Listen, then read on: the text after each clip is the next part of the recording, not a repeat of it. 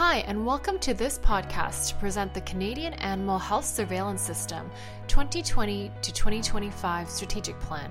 I am Dr. Doris Leung, the new communications lead with the Canadian Animal Health Surveillance System. Over the past 9 months, CAS has been developing its new governance structure under the National Farmed Animal Health and Welfare Council, including a new governance charter and strategic plan. Today, I will be interviewing Rob Hannam from Synthesis Agri-Food Network to discuss the strategic plan. Rob, can you provide our listeners with an introduction on what you do? Hi, everyone, and thanks for this opportunity to speak with you. Synthesis is a consulting and communications firm. We specialize in agriculture and food. We get to work with a wide range of organizations and companies each year to help them develop their strategic plan. We also conduct stakeholder consultations and analysis for organizations that are gathering input and trying to make big strategic decisions. First of all, why do organizations need a strategic plan? A strategic plan is like a roadmap. It describes where you're going and provides a path on how to get there. The strategic plan, the purpose is for an organization like CAS, is to describe the direction set by the board of directors on how it will go about achieving the vision and the mission. So without it, there's a real risk that the organization will be going in different directions, or there would be miscommunications among the board, or the staff, or the members. How do organizations use a strategic plan? There are two parts to any strategic plan. There's the planning process, and then the actual written plan, the document. So the strategic planning process is for the board to make decisions and set goals for the next few years. It usually involves getting input from stakeholders or the members, and then it involves group discussions among the board and the staff. Then there's the written plan, the actual document that you see.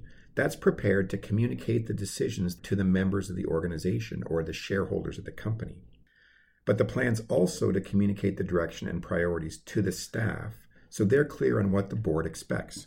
The staff will use the strategic plan to make decisions about their priorities and how they should be operating the organization. It really helps everyone stay on track. How did you develop the draft strategic plan for CAS? The process for CAS was to develop the first strategic plan, started with the staff, and then the draft was reviewed by the board of directors during 2 web meetings that we held last spring. There was a comment period that was open for feedback after each of those meetings. Then the finalized plan was sent to all the members for consultation as well. Can you give us an overview of what is in the CAS strategic plan? The overview of the plan, the format has 3 levels. The focus areas are the first level. Those are the basic groupings of topics. It's kind of like departments of a company. For CAS, there are 5. Objectives. The next level are the main objectives or goals within each focus area. These should be directional, high level, and action-oriented. These objectives usually exist for several years, but they can be added or removed each year when the board renews the plan. Objectives are set by the board of directors. Strategies and key results is the 3rd level. This includes both strategies and key results. Strategies are like a plan of action or a program that's being operated or a policy, anything designed to achieve that specific objective. Key results are similar, but they're goals with a specific measurement, a number that can be used to track the progress. Wherever possible, we recommend including numbers, measurable goals, as part of the plan.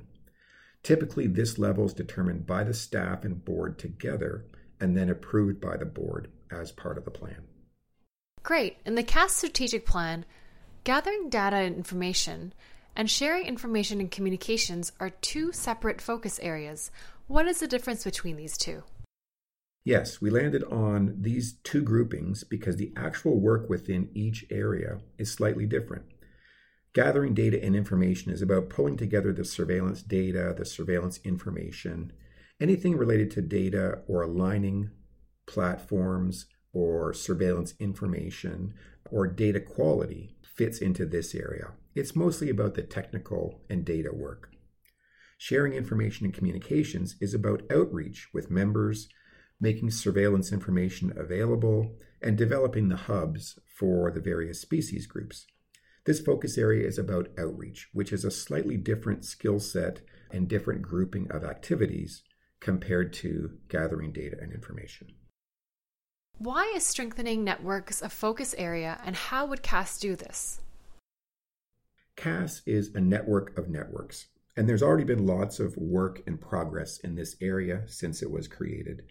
This focus area recognizes that these linkages between the networks and among the people should continually be strengthened and in some cases expanded.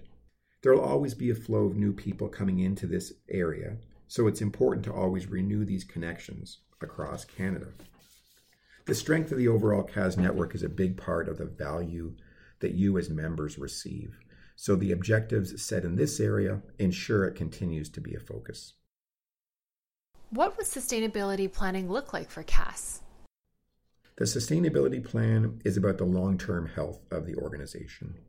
The first objective within this area is to build awareness among funders about the value created by CAS activities and the networks.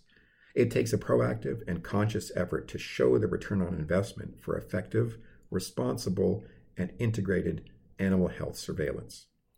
The other objective is to develop a future financial model to ensure the financial sustainability and continued progress towards the vision and mission. This helps secure that financial future for CAS. Can you talk about how CAS will use the strategic plan and monitor progress over the next few years? High-performing organizations use a strategic plan on a regular basis to track and report on what the organization's been doing and what's planned for the future. It shouldn't be something that just gets put on the shelf until next year. If that happens, then it's really just a reporting exercise. But the plan should be something that the board uses on a regular basis at every meeting to stay on track. It's like a roadmap. It shows the long-term vision, the destination. It shows the pathway to get there, the road. There will be times when the road needs to change due to emerging issues or a change in circumstances, but having the strategic plan, the roadmap, front and center, will help ensure that everyone keeps moving towards the destination together. Thanks, Rob.